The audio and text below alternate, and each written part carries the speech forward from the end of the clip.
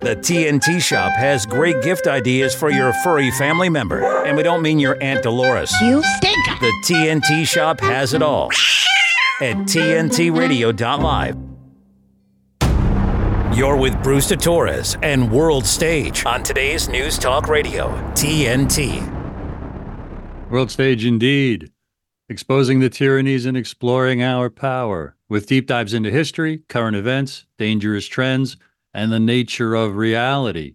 Before I introduce my guest, I want to read a little bit from a new Substack by attorney Cox.substack.com. Attorney Bobby Ann Cox here in New York State. Climate lockdowns have begun. She posted this January 14th. I'm just going to read a big fat paragraph here.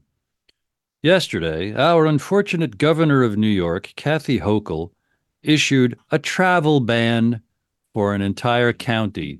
She published this January 14th, so she's talking about January 13th. You read that correctly. No, not a travel advisory, but a full-on travel ban, meaning New Yorkers in Erie County are forbidden from going anywhere. What's another name for that? Well, if you live in a rural or very suburban area, which most of New York State is, where driving on a road is the way you get from point A to point B, then I would say a synonym would be lockdown. And what was Governor Hochul's reason for this lockdown of close to 1 million New Yorkers that live in Erie County? Wait for it, ready? It was going to snow. For anyone who does not live in New York or who has never been to Western New York in the winter, that area of our state gets a lot of snow, often, and yet the governor thinks all of a sudden out of nowhere, everyone living there is so ignorant they must be confined to their homes until she says it's safe for them to rejoin the world again. Either that or she's just testing you to see how far she can take her totalitarian desires, or both. Again, attorney Bobby Ann Cox wrote this piece, and you can find it at attorneycox, C-O-X, .substack.com. And she's litigating to challenge New York State on its decree or law or ruling of, in the event of a health emergency, being able to come check on you at your house and maybe take you away to certain facilities, which some call quarantine camps, some call concentration camps. She is an eminent source worth following. With me this hour is Pelle Neroth Taylor, a TNT radio host who started his career writing for The Economist from the Baltic states in the early 1990s. He has been a close observer of European affairs ever since. He is a Brit living in Sweden, whose articles have appeared on The Lancet, New Scientist, The Sunday Times, Financial Times, and The European. He has made several documentary films, two of which are featured on Amazon Prime: Sweden, Dying to be Multicultural, The Rise and Fall of the Humanitarian Empire, and Cancel Nation. And he has written several ebooks, including What Did You Do in the War, Sweden? And The Life and Death of Olof Palme. Thank you very much for joining me today. Pelle, how are you? I'm fine, thanks. How are you? I'm great. That's an interesting list. Thanks for reading it out. It's I don't know what you want to talk about, but I see that we have a common interest in the Kennedys, and Palmer was, of course, a great admirer of Kennedy, and he saw himself. It was a time. Okay, shall I talk? Shall I talk? He saw. I don't know what your impression of Sweden is, but it used to be a sort of East Coast liberal paradise. You know, it's like Massachusetts professor's dream society. I think Swedes were aware of that, and they tried to live up to that image. So I remember, if you were, a certain kind of, there was a film called Sideways about a drunk academic who was, do you remember it? He was, I saw it and I loved it. Yeah, I loved it. Fantastic. Yeah. That director's a great guy. But he drove an old Saab, and that's all you need to know about the guy. That, so in 2005, having a character driver Saab signaled to a sufficient number of Americans that this is exactly what the kind of guy was. You know, he kind of looked up to Sweden and he had liberal social democratic values. So I think that the Swedes probably and the Kennedys, when Robert Kennedy was running for office, the Swedish then Prime Minister Olof Palme tried to kind of copy his moves, and he was the apprentice Prime Minister to a rather stolid old man who'd been in power since the war, and so he had photos taken of him walking on the beach because Sweden has a lot of lovely sandy beaches like Cape Cod, and his kids on his shoulder, and had that sort of young image. And so I think when the Kennedy dream died in the US or went into abeyance after, RFK's assassination, I think the Swedes consciously tried to play a little bit to that role in the American imagination, despite the high taxes or whatever. So I think that I've always been, since we lived in the shadow of Kennedy, that is what I want to say, because Sweden was a much smaller country than the US. So you didn't have to take into account the enormous diversity of America. It was really a homogeneous society. So you could live out the Massachusetts Cape Cod dream and high taxes or whatever. So I think if I was going to appeal to the American imagination, I think I'd talk a little bit more about that because unfortunately now, you can also, I could reach out to the isolationist American imagination because Palme, of course, was neutral, and Sweden had been neutral for 200 years. And he was much in favor of the United Nations, and Kennedy, I guess, was quite in favor of the United Nations. And he took a lot of his, apart from the Kennedys, he borrowed a lot of ideas from Dag Hammarskjöld, who is the UN Secretary General in the early 50s to 60s. And of course, you've got Dag Hammarskjöld Plaza in New York, and the library in the UN building is called Dag Hammarskjöld Library. And he's still quite a well-known figure, I think. He's still a sort of, I was working on Hammarskjöld documentary with a guy who used to be the UN correspondent for Fox News. And he is a Swedish guy. So he knew a lot of the, he knew Hans Blix, who was the Iraq War Weapons Inspector, who was a Swede, of course. And Blix fed him a lot of stories about what was really going on because they had this national solidarity. Anyway, he described the UN as a sort of place which hadn't much changed since the 1960s, like 50s had this sort of, the old TWA terminal building in JFK, Idlewild. It was built by Saarinen, I think. And I think it's got that clean Scandinavian design, the UN building. So it's still this kind of shrine to American come Swedish, Scandinavian utopianism, and Hammarskjöld tapped into it. Kennedy tapped into it a little bit. And I wrote another book about the Kennedy-Hammarskjöld relationship, because Kennedy, because he was a religious, Hammarskjöld was intensely religious. And I haven't read your book, but I saw that the title is God and Kennedy. So maybe you talk about the religious aspect of Kennedy, but Hammarskjöld anyway was intensely religious and Christian, and I think some of that rubbed off on Kennedy, and he died a sort of martyr's death for the idea that UN could broker peace in the world. And although Kennedy seemed to start out as a Cold War warrior, when Hammarskjöld was killed, probably by the British or the French, or the colonial powers in 1961 in a air crash.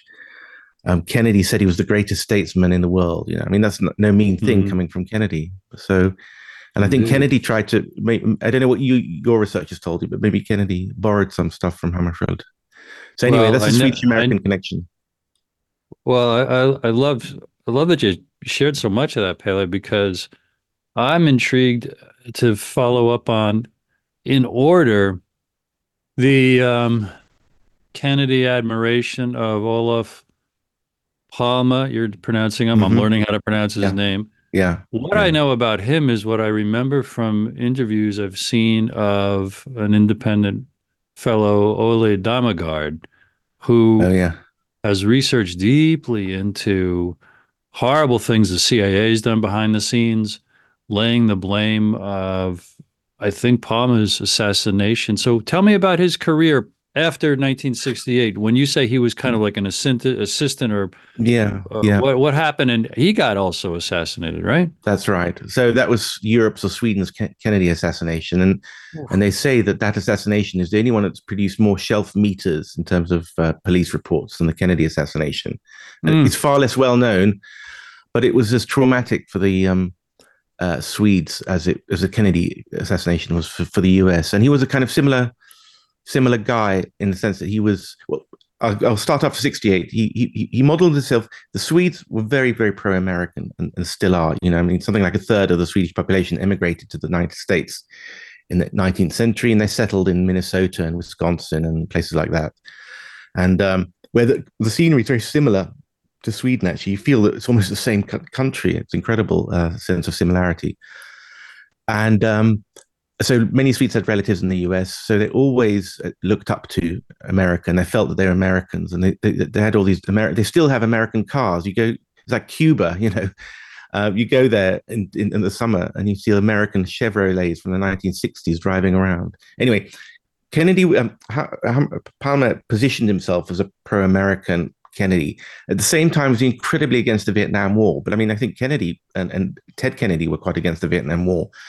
But because he was a prime minister, he of a country rather than just a politician, as the younger Kennedy was, he was able to be a very sort of vocal critic. And using Sweden's prosperity and sort of good name in the third world, he posed himself as a very strong critic of Vietnam. And I haven't read the American archives of him, but the British archives really hate British diplomatic archives. It's clear that the diplomats really disliked him as being a, you know, typical progressive busybody standing on the sidelines of the world battle and telling everyone that Sweden is best. Sweden took in a lot of deserters from the United States and from the Vietnam War, and they could never go home. So you had like 30, if you look through the archives of the American press on Sweden, and I did that, like into the 1990s, a staple article, if you were an American, a New York Times reporter, you go to Stockholm and you'd find some aging American guy who hadn't been back to America since 1967, you know, and his mother had come to see him once or something, and oh no, but my relatives thought I was a traitor and so on. And these were guys who'd left, you know, after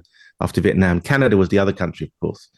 Anyway, so he became kind of a bête noire for certain kind of Americans, and even he got off. Nixon kind of disliked him, and he always saw himself as pro-American, but he couldn't understand it because he said a good friend criticizes your good friend. That's what good friends are for.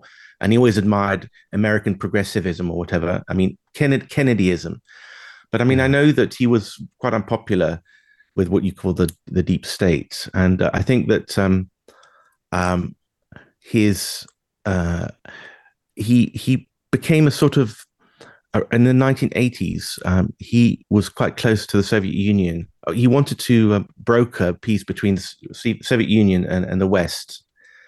And he had the same role as Willy Brandt in Germany and that Austrian guy, Kreisky in Austria. So there were three German, because Palmer spoke German, fluent German, his mother was German, who were carrying out this kind of Ostpolitik, it's called Eastern politics, and he was the northern tier of that, which was to be nice to the Russians and to sort of seduce them. You know that metaphor. You can seduce people by sunshine much better than you seduce them by wind power. You know, the sunshine gets people to open up rather than trying to blow voluntarily take the coat off instead of the wind. So and that's always been the approach. The two approaches towards Russia is charm them or bully them and frighten them. You know, and the neocons have always tried to frighten them, but this was kind of be nice to the Russians and you could say I talked to some geostrategists after that. They say that the Doves took the back seat after the defeat of the Soviet Union,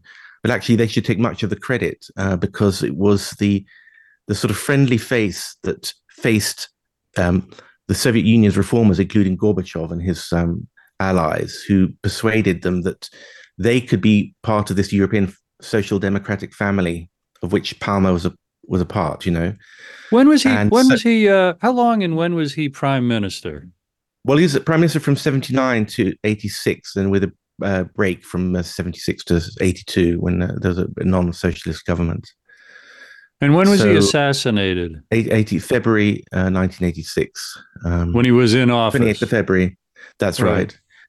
So it was And at the what? height of What? sorry. And just about his assassination. What do you know, and have you found about who killed him? Gosh. Well, I think it was an international plot. It's so much has been written about it. I'll just say straight off. I think that there were probably more than one kill team, and to confuse things, they were from different countries. And I think they might not have been aware of each other's presence. And I think that the Swedish security police were complicit in that they withdrew protection on the evening. So there were three. There was the surveillance team from Swedes, and there was a South African hit team because there was an anti-apartheid conference going on at the same time. Palmer was a very, very active protester against apartheid, and he, of course, the ANC, the African National Congress, got a lot of their sponsorship from the Soviet Union, and they had a communist past. And the Swedes gave half their money. So for the South Africans, this point about the Swedes was they were a democracy. So they're always. Pele, allow me to reintroduce you. How do you pronounce your second name, Pele? Well, Neroth Taylor. Neroth Taylor. Thank you. Yeah. Not only a fellow TNT radio host, but a close observer of European affairs since the 1990s. And we're talking about Olof Palme of Sweden, and we're going to come back and talk about the Kennedys and the CIA and everything else under the sun after this important information from today's News Talk, TNT. TNT's Pelle Neroth Taylor. We need to do a lot of deconstruction of these phrases and really think about what it means, because what does far right mean? I'd say that far right means anything that you don't like, and it's just a label, a bit like the Chinese under Mao, their state press used to call anyone who was an ideological opponent capitalist pig dogs, or whatever. And it was just meant to evoke a response, and it was a signal from the rulers to the ruled that this is what you should think, without actually having to think. It's meant to evoke a sort of Pavlovian reaction that these are bad guys, and a moderate in our lingo. Let's say it's foreign coverage. The BBC will say the moderate blah blah blah party in the third world. Meaning, well, they're guys we approve of, and then the extremist is someone who we don't approve of. Pelle Neroth Taylor on today's News Talk, TNT. When you can point me to an industry, to a platform that reaches 250 million people a month, virtually 9 out of 10 Americans, that's real, that's substantive, that's important. And that reach and that touch point and that daily reinforcement, it's an amazing place to be able to communicate messages.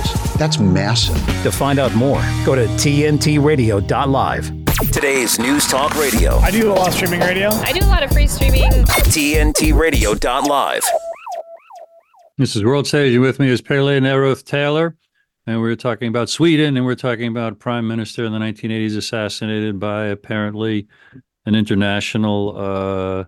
And the reason I asked about that is because, almost the only thing I really knew about Sweden was, like I said, from Ole Damagard, because he's an exposer of these kind of plots, and I'm a student of the Kennedy assassination and the administration and American history.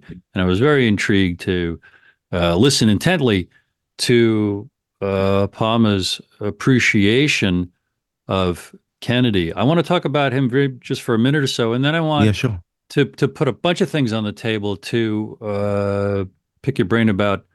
We'll see, because I've got a mental list in my head. But what is your impression or understanding about why the prime minister was assassinated in 1986? Well, because I think he was going to go to Moscow in April 1986, and it's possible that he was going to expose some of the arms dealing. Sweden was going to be used as a conduit country for some of the arms to Iran, the Iran-Contra scandal. And he was going to maybe blow the whistle, or he was thought to blow the whistle, and he was thought to get too close to Gorbachev. And some of the hotheads in the Swedish military thought that he was going to go to Sweden and go to Moscow and expose some military secrets. And you can't separate it from the fact that for the previous years, there'd been the mysterious, you're old enough to maybe remember this, that submarine intrusions in Swedish waters that the Swedes said were the Soviets sizing up the Sweden for an invasion. And they were never caught. And it was generally believed, I remember it well, I was a teenager, Palmer was a spy or a Soviet agent letting them out in the last. They were never caught. And it was generally believed, I remember it well, I was a teenager, Palmer was a spy or a Soviet agent letting them out in the last moment. It's turned out that these were British and American submarines. And I think that one of the hosts here on TNT, Dirk Poolman, has talked about it extensively.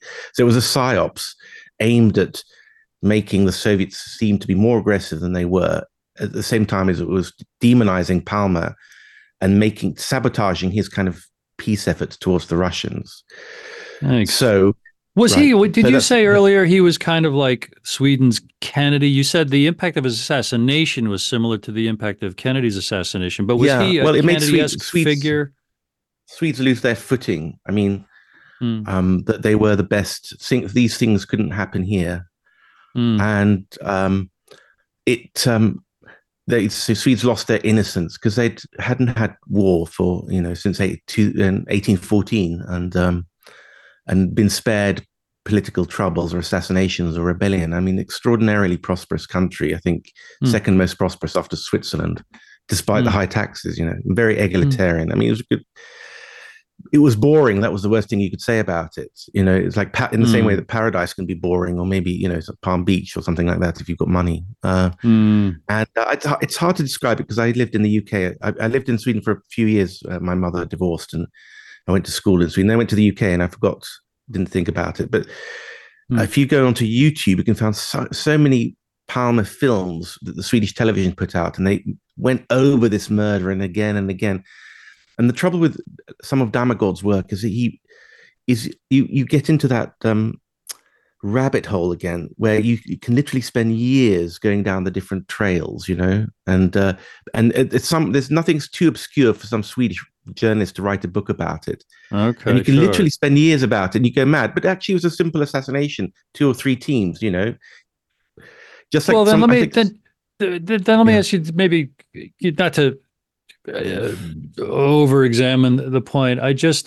Would you say, I'm convinced that President Kennedy in the United States was killed because for 2 major reasons. One, he was genuinely trying to fulfill the potential of his office on behalf of the highest ideals of America's founding, and that stood in the way of the momentum of the banking and business interests as expressed through the military-industrial complex. And the other reason he was killed was to fundamentally transform and damage the psyche of the United States of America and put us and just traumatize the world, especially Americans. Was Palmer an equivalent do-gooder, for a very simplistic term? Not only was he assassinated just for the concerns of him being demonized as a potential, I don't know, traitor or betrayer of military secrets. Yeah, he was. I mean, I read that there was that, just to go into Kennedy, because I researched Kennedy quite a lot, and there's that 2008 book. What's that guy called? Douglas.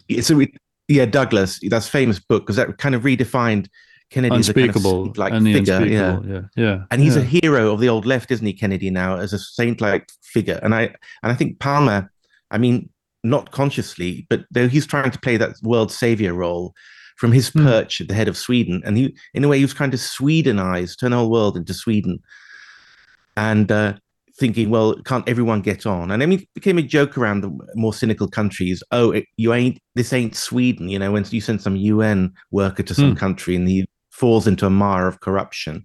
And so Sweden is often held up as the naive country par excellence, more than the United States and the Peace Corps. Anyway, so I think it was, I think that Palmer represented some kind of dream of what man can do, what a good leader can do, with higher aspirations.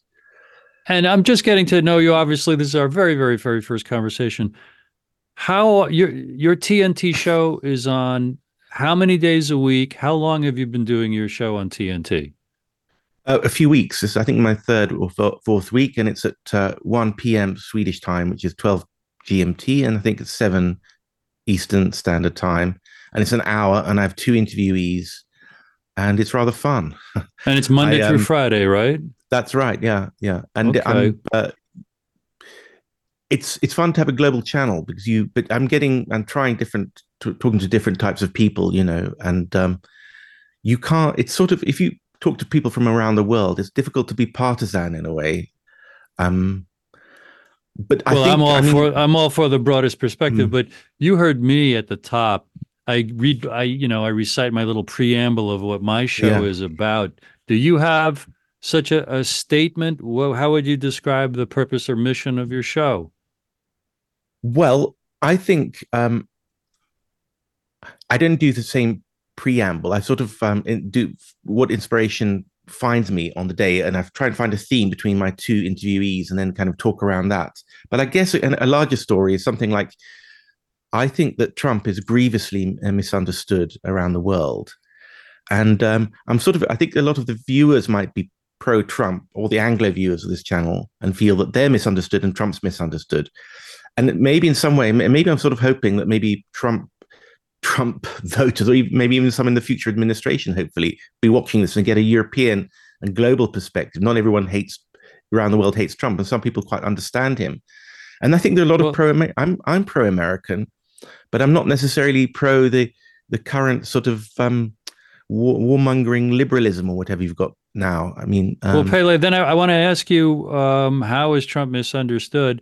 And then, per the bio of yours that I read, you are a close observer of European affairs. Before this show is over, I'm going to pick your brain about, the world from, what's going on in Europe and from the European perspective. But since you said so, how do you feel Trump is misunderstood around the world? well, I mean, I think Trump was probably a demo. I mean, he's a builder for a start, so he doesn't destroy things. I mean, he's also probably all his life had blue collar connections. So he knows how to talk to normal people. He's rich, but I mean, normal people can accept that if they feel that he's not too in your face about it. And maybe there's a kind of, oh well, we too can become rich. And I think that whether out of genuine a sense of engagement, or whether it's a sort of political move, he's captured the entire blue collar working class, who sort of the Bruce Springsteen type of people who still, I mean, a lot of people in Europe admire that America. They see it as down to earth. They love that kind of pop culture. Creedence Clearwater Revivals, that a video of their song Fortunate Son was doing the rounds recently, and millions of people watch it, and around Europe. And so I think actually a lot of Europeans kind of would like that, but I think that they've been poisoned by their media. Hmm. And I think this media represents, I don't know, you could call it something like the globalist empire, which enslaves both Washington and London. And it's sort of a successor of the British Empire or something. And it's taken its Agreed. tentacles over. There's a guy called Richard Poe, who's I'm trying to get hold of, actually. I don't know if he'd be perfect. He's a really good. I mean, he blames like the American Civil War and the British Empire. He said they supported the Confederacy out of there. What's Richard's last name? Poe? Oh, Poe. Sure. Tell me about his He's got a good thesis. Yeah. Substack. Yeah. Yeah. Follow his fantastic programs, because he's one of the few. And the RussiaGate hoax. I mean, that started with a former MI6 guy, and that's the British intelligence service. And everyone knows that you never form an intelligence service; you're always with them, Yeah, yeah. And I think it was the people who were worried that Britain could no longer ride British rider could no longer ride the American donkey if Trump came to power and instituted his American isolationist nationalism. So I think a lot of the rumors. Trump caused the economy here to do very, very well, Yeah. and he held back the military brutal, murderous, tyrannical excursions and empire activities that America was doing. And I believe in close cahoots or partnership with Britain for at least since World War II. That's right. Yeah. My biggest disappointment, and I want to ask you about this, Pele. My biggest disappointment with Trump is basically off the top of my head, he blew his chance as president to unite America. He can Mhm. only play divisive politics, and it has contributed to my sense of how America, so many Americans are at each other's throat. Mm. And the other one, and I want your thoughts on both that and this he aided and abetted the murderous, anti-human uh, protocols put in place in the name of COVID and also the injections, which you're talking to someone who's persuaded the injections are a crime against humanity, along the lines of maybe the greatest crime against humanity. Mm. Many, like Dr. Naomi Wolf, accuse the injections and the injuries and the deaths resulting as dwarfing the horrors of the Nazi Holocaust. So what do you make of your new friend Bruce putting those two opinions of Trump Well, on the table? no, that's fine. I mean, I think maybe he was as blindsided as the rest of us by the science, and the need to come up with a solution. And he turned out to be unexpectedly weak in some ways. I mean, he said he was going to have an anti-neocon foreign policy, but he hired all these neocons, didn't he? Like Tillerson and Yeah, Masters or whatever. And maybe he yeah, thought, what Lyndon Baines Johnson said, it's better having them inside the tent pissing out than outside the tent pissing in, or something, right. But he misjudged that. He wasn't a details man. He just didn't know how Washington worked, and he probably overestimated his own capabilities. So his staff could place one paper in front of him and take another one away, and he didn't know what he was signing, so he could be manipulated. And so he was a monarch rather than a chief executive. He was a symbol of something. And the point about him being divisive is, I mean, but on the other hand, I mean, he has at least in the 4 years since he's left, he's managed to attract quite a lot of Hispanics and blacks, hasn't he? So, I mean, they normally stick to the Democrats. So it shows that a Republican, I mean, I don't know how much.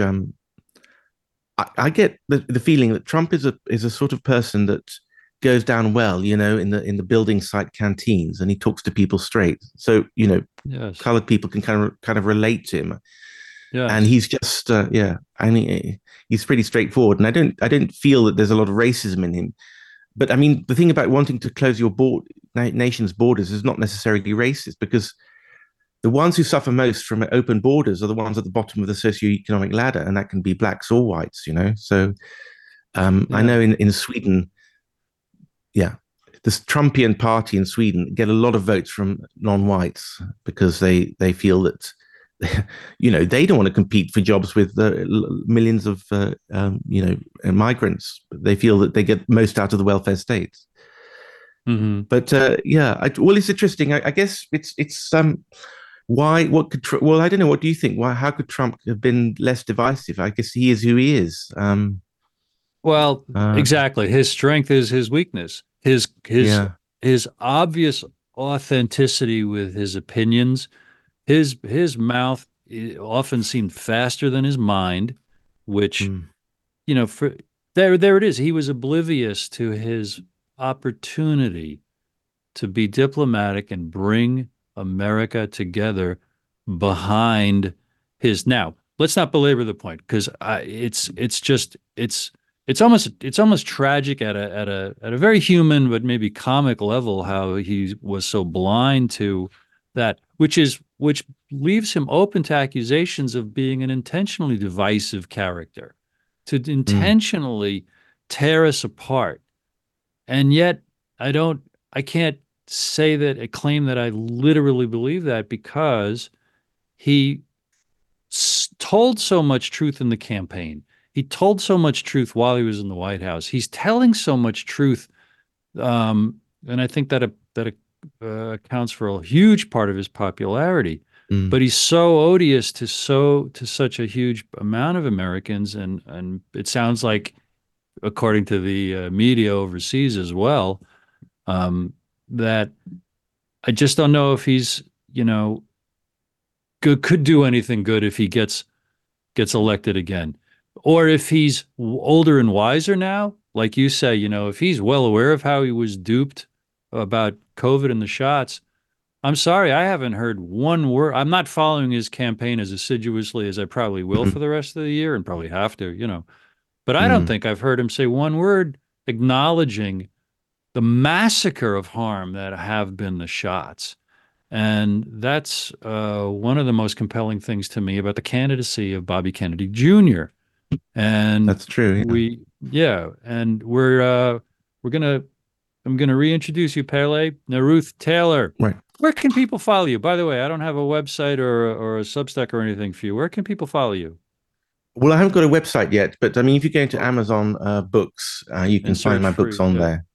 All right. Well, we're going to keep talking about everything else under the sun. Here now is important information from today's News Talk, TNT. De-weaponizing weather with reality and perspective. Well, we've got a big January thaw going on across Europe and the United States, and it will last into early February in a lot of places. And the reason this is happening is because the Madden-Julian oscillation is moving through some phases that when the United States gets warm, Europe gets warm. But the jet stream is going to crash into the west coast of the United States. So everybody will be yelling and screaming about climate change and atmospheric rivers, but this is something that happens whenever the weather pattern is going to change. We've pointed this out in Europe, and guess what? It's going to start happening in Europe too. The first week of February is probably going to be very wet, and then it will turn cold again in Europe. Whenever it gets wet and stormy, it's not only a sign that it's wet and stormy, it's a sign something else is about to happen. In this particular case, we look for a frigid endgame to winter in the United States from about, February 7th or 8th, right into mid-March, and Europe is going to turn cold too. So if it happens and you start hearing climate change, you could say, well, wait a minute. I heard that Neanderthal climate-denying guy and TNT tell me this before the fact, because what they do is they wait till after and then explain it to you. This is TNT climate and weather watchdog meteorologist Joe Bastardi asking you to enjoy the weather. It's the only weather you've got. People might tell you that Lyme doesn't kill people, but we are losing people. People disappear from their lives. One of the scariest things that I had to deal with was memory loss. Not just like I don't remember what I did last week, but like I forgot all the words to my own songs. I remember going to my primary care physician and he was like, you are 100% healthy, there's nothing wrong with you. And my response was, that's impossible, I'm dying. I wasn't working. So I had all of these hospital bills. We had to move out of our home and move into my parents' basement. I just wish I could have truly been present in those big moments, when she took her first steps or, her first day of preschool. Lyme is such a thief and it goes undetected because no one is looking for it. For more information and prevention tips, go to projectlyme.org.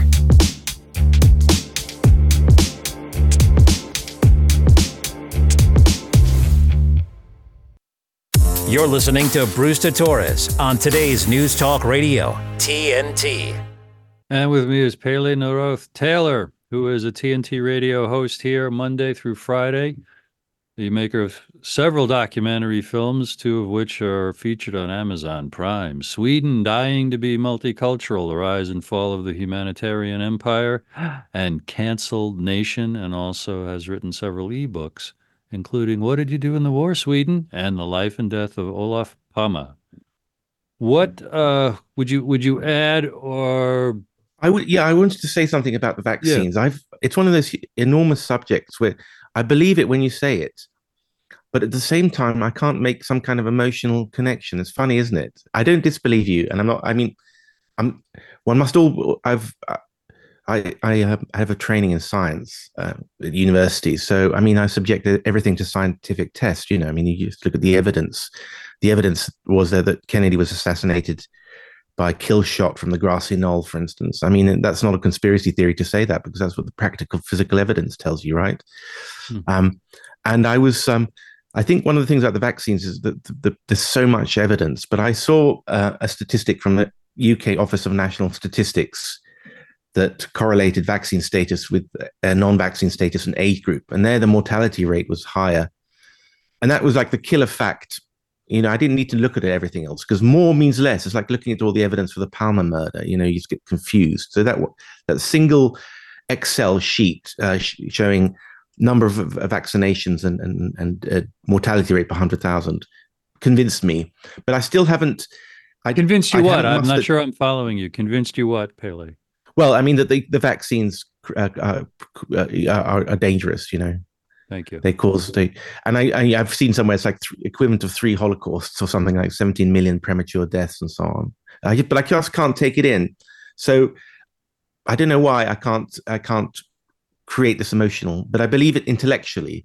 But I just want to say something more about the COVID thing. Was that Sweden didn't have any lockdowns. I don't know if you remember that, but it was excoriated by the New York Times and the liberal media, who all favored authoritarian solutions. And, Sweden, their darling country, was too libertarian for their taste. And I remember when the whole of Europe was locked down, I was going to restaurants in my small town and living a completely free life, And I remember sitting with my girlfriend saying, I'm probably in the only Indian restaurant in the Eastern Hemisphere that's still open, or something like that, And so Swedes have this reputation for being quite a controlled people and listening too much to their US masters or whatever now. But there they went right against world opinion, and it turned out to be the right thing, because they actually ended up with a lower economic hit and a lower mortality rate than I think any country in the world, and no inconveniences, no lockdown, no job closures, no restaurants were all open. I think the gyms were closed or something like that, but it's been forgotten. It's been memory hold, that achievement by the Swedes, and that was a good thing anyway. But even the Swedes went along. The ivermectin thing. I think that works. Why? And Trump? That's something Trump could have raised, but he hasn't. So yeah, he's not beneath criticism, is he? Not at all. But what have you seen, or what's your impression of Kennedy's candidacy this year? What are his strengths and weaknesses? If you've had a chance to form opinions about that. And then I do want to ask you more about Sweden and the European point of view. But tell me about Kennedy. Yeah. Well, yeah, sure. I mean, I thought if you could have a ticket with Kennedy and Trump, maybe that'd be great. I'm just hoping he's not going to, as a third candidate, push Biden over the line by reducing Trump's support for Trump. And I think, I'm not quite with his support for Israel. So a lot of people who really wanted to love Kennedy, especially for his anti-war stance, are kind of disappointed with his Israeli thing. I'm tremendously disappointed with his stand for Israel. Tremendously disappointed. But is it a deal breaker for you? I don't think it's quite a deal breaker for me. I'm still willing to give him. Now you're getting psychic. It's for the last 2 or 3 weeks I've tried to say and think nothing about him because I was so demoralized by. I really saw so much of how he's defended Israel since October 7th. And just a couple days ago, I dared to post the first comment about it where I said, basically, all in all, for all of his strengths, what he knows, what he's proposing as solutions, I would prefer him to any other candidate. While, I'm paraphrasing, I cannot comprehend and I am repulsed by what he is filled with and how he's defending what Israel is doing in Gaza. I can't wrap my head around it, and yet I would hold my nose and vote for him, whereas in the past, it would have been just with joy the chance to vote for a guy who knows what he knows and is proposing what he's proposing. It's I've seen him interviewed on some of the sort of alternative media shows, and it's wonderful to have a man who's so articulate, because whatever you think of Trump, he's not in the same articulacy league as RFK Jr. And I like this idea, this beautiful idea, because that's when America was great for a lot of us Europeans. We really, I think we have mixed feelings. We're all American. It's like the Roman Empire. Even if everyone was a Roman, even if they hated the Roman America's part of us. I mean, I grew up on American literature. You know, I read Norman Mailer. Probably my top five writers are American. You know, um, and especially if you grew up in London, and it feels like our culture is totally American and British culture is so intertwined. You know, and American music, you American said films, and so on. you said you had Yeah. an undergrad. Did you have an undergrad or a master's degree in science? What was your real I quick? did. What's your Well, boom boom boom? yeah. What did you study? What did you become expert in? And now as a writer for 30 years, tell me about what you studied and what your expertise, your areas of expertise are, please. Well, I was born in London, and then I, from the ages of 8 to 14, I lived in Sweden, in the town of Malmo, which is the sort of the most immigrant city in Sweden. And then I moved to the UK to do my A levels, which is a high school certificate at Westminster, which is a very famous public school, private school, prep school, you call it, like Eton. You've heard of Eton, Yeah. and it was main rival of Eton, but far more academic. And so we were the brains, and they were the sort of posh sort of fops, and we were the kind of and we're housed inside the Abbey, Westminster Abbey, almost. So we'd go to Abbey every morning, and it had the best academic results in the UK, and quite a lot of Americans, quite a lot of really rich Americans. You know, I mean, my desk mate at the chemistry class was the descendant of the Bush clan. Is it the Beer family, Anheuser-Busch or something? But of course, you know, they're just guys like everyone else in a classroom. A lot of Americans, and anyway, and then I did at maths 5 A levels, which is quite rare, French, and then went to Bristol, which is one of the top universities, but slightly below Oxford and Cambridge. But I did maths where I wasn't that good at maths, so I wasn't good enough to go and sit in Magdalen under the tree where Lewis Carroll, you know, he was a mathematician. But and then I went into journalism school in London, and then I became a journalist, and I worked for many British newspapers as an editor, copy editor, sub editor, as a freelancer, as a columnist. But I didn't. At the risk I was of frustrated. Yeah, sorry. Go ahead. Sorry, I'm sorry. You. Well, ask a question if you want. Well, I just wanted to ask, before we got too close to, wow, look at the time. What stories are you gravitating toward more, or is it, are you studying and reporting things on your show, or for future writings, or are you inviting guests, and what particular things are you trying to examine or interview people about? Well, at the moment, I'm just kind of I've got a background in investigative journalism and historical investigation. So I wrote an ebook about the death of Hammerfeld, about the diplomatic origins of World War I, which is required reading thousands of telegrams and books written in the 1920s and 30s. And this is a complete departure from that. I mean, it involves talking to people and getting out there. And it's quite fun to actually, because now when I'm talking to you, I'm at the edge of truth, right? And I'm communicating to a large audience. Whereas when you're sitting and writing, it's often a very, very lonely process, you know? And it's actually, I'm not pursuing a particular angle, except I think I'm just trying to find out what people think about issues like globalism and American empire and Trump and things like that. Absolutely. So, yeah. Did you say you wrote a piece on Dag Hammarskjöld? Yeah, we're doing a documentary about it, and I wrote an ebook about he died in a death crash in 1961 when he was going to broker peace, maybe you know, and I think he was carrying water for the Americans because the Americans wanted to get rid of the British Empire and French Empire in Africa, and Kennedy was quite idealistic about the UN in 1961. He wanted his UN ambassador, Adlai Stevenson, was a very, very progressive liberal, and he really believed in the UN. And he thought American power, to some extent, benign power could be clothed in the UN's colors, as it were, and Hammarskjöld was game for that. Mm-hmm. But I mean, the British hated Hammarskjöld because he was going to expand the UN's power in Congo and in Africa, and the British were just pulling away from their empire, and they thought he was an upstart. And I think I think that there were mercenaries who killed him, but I think the British knew what was going to happen, and they would pull back their planes on the evening because he was going to a British colony of Northern Rhodesia. So in the last yeah, 3 or 4 years, Pele, I saw a number of times a persuasive report that recent evidence or someone's recent analysis really pins his plane crash on the CIA.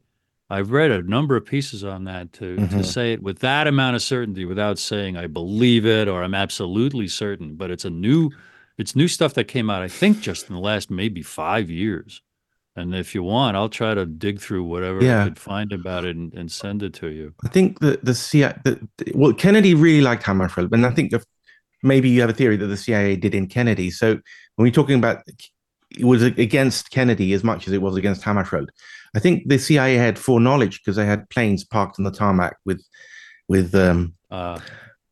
so they knew what was going on, but they didn't have the assets on the ground. It was the British who had the assets on the ground and the French who had the assets on the ground. So the thing is about these assassinations is that I think all the Western intelligence agencies work together. Yes. And they give each other the nod and they use each other as cover. So you're never quite sure if it's the Israelis or the South Africans or the Americans or the British. And in fact, it's all of them in a way because they all... Or some combination for that project. Exactly. Yeah. So the trail always seems to lead in different places, but actually it's the same trail that goes to the same place. So, but I don't think that, I think the CIA hated Hammerfeld and they hated Kennedy, and Kennedy was going to scatter the CIA to 1,000 winds, and Hammerfeld was Kennedy's man. And Hammerfeld was going to, what's that guy, the guy who was headed the CIA in 1961, Dulles. His brother, Dulles, Alan right? Dulles. Well, Alan Dulles, I think he had business interests in New Guinea. And those business interests were threatened by Hammerfeld's talk of a UN protectorate. So there's an Australian professor who's just written a book about that. Maybe there are many reasons why he had to be knocked off, So sure. yeah, and maybe the macro reason he was going to be a good partner with Kennedy to try to create peace. In 61, that's right. Kennedy was talking about peace from the campaign forward, his inauguration, everything. Yeah. I mean, Kennedy had it was after it was the Berlin crisis going on at the same time, and that was incredibly dangerous. We often forget that, and all this reminds me of what's happening in Eastern Europe now. Anyway, I mean, that's why I wrote this book, thinking I'm just fascinated, and you realize that you write something and it becomes relevant to what's going on in the world. Which book? You've written a number. Which book? Well, it's the Hammerfeld book. It's called The Day the UN Died. Is it out? It's on Amazon Kindle. Oh, it's out. Okay, good. The day. Yeah. When did it come out? About 6 months ago. Congratulations. How many books have you written? How many 5 or 6. Yeah, 6. If you include a novel, I don't want to really admit to. So it's... And novels are tricky things, Well, before we get into that, it's trickier to ask you everything I really want to now that I've gotten to know you. We're down to our last, 3 or so minutes, Pele. Yeah. Talking about World War I, you wrote something on World War I?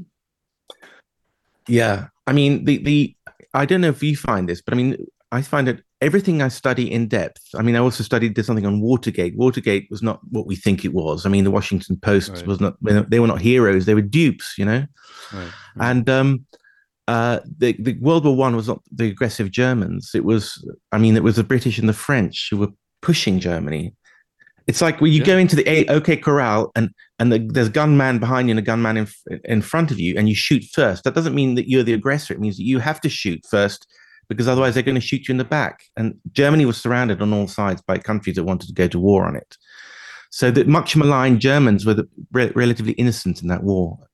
World War II is different, of course, but World War I is, So, well, but again, the point is, the value of your work, the value of TNT, much of this kind of stuff is in the book that I wrote, which is to, try to empower people with more of, the truth.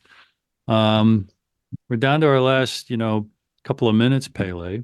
Your show is on TNT 5 days a week. Pele, Neroth, Taylor, and what are you working on now? What's the next thing you're going to publish or post? Well, I'm I'm going to try and get the Hammerfell film onto Amazon Prime, and again, I mean, because we'll see if I get invited to nice launch parties or come to New York or something. I'll look you up because the UN is going to come into prominence now because of the South Africa International Court of Justice thing. It might turn the UN into an interesting place where diplomacy is transacted and might get a higher profile in the next 6 months or something. And if we don't all disappear in a cloud of radioactive smoke, Well, so that's the other thing. The other thing. The next time you're on my show, and I'm going to invite you back, it's to talk about, what cliff might we be on the edge of? What balloon might burst first? Right. Not to mix too many metaphors. Pelle Neroth Taylor, TNT radio host, an author and documentary filmmaker. Search him on Amazon, and we might have enough time to get your final thoughts about anything, but briefly. Thank you. Yeah. Thank you. Okay. Well, it's been an honor and a privilege, and thank you very much. Yeah, you're new on TNT. I read your book. Well, thank you kindly. Thank you very much. Thanks. And this delighted to talk to you. Thank you. And this has been Worldstage, and this is the awesome and incredible Today's News Talk TNT.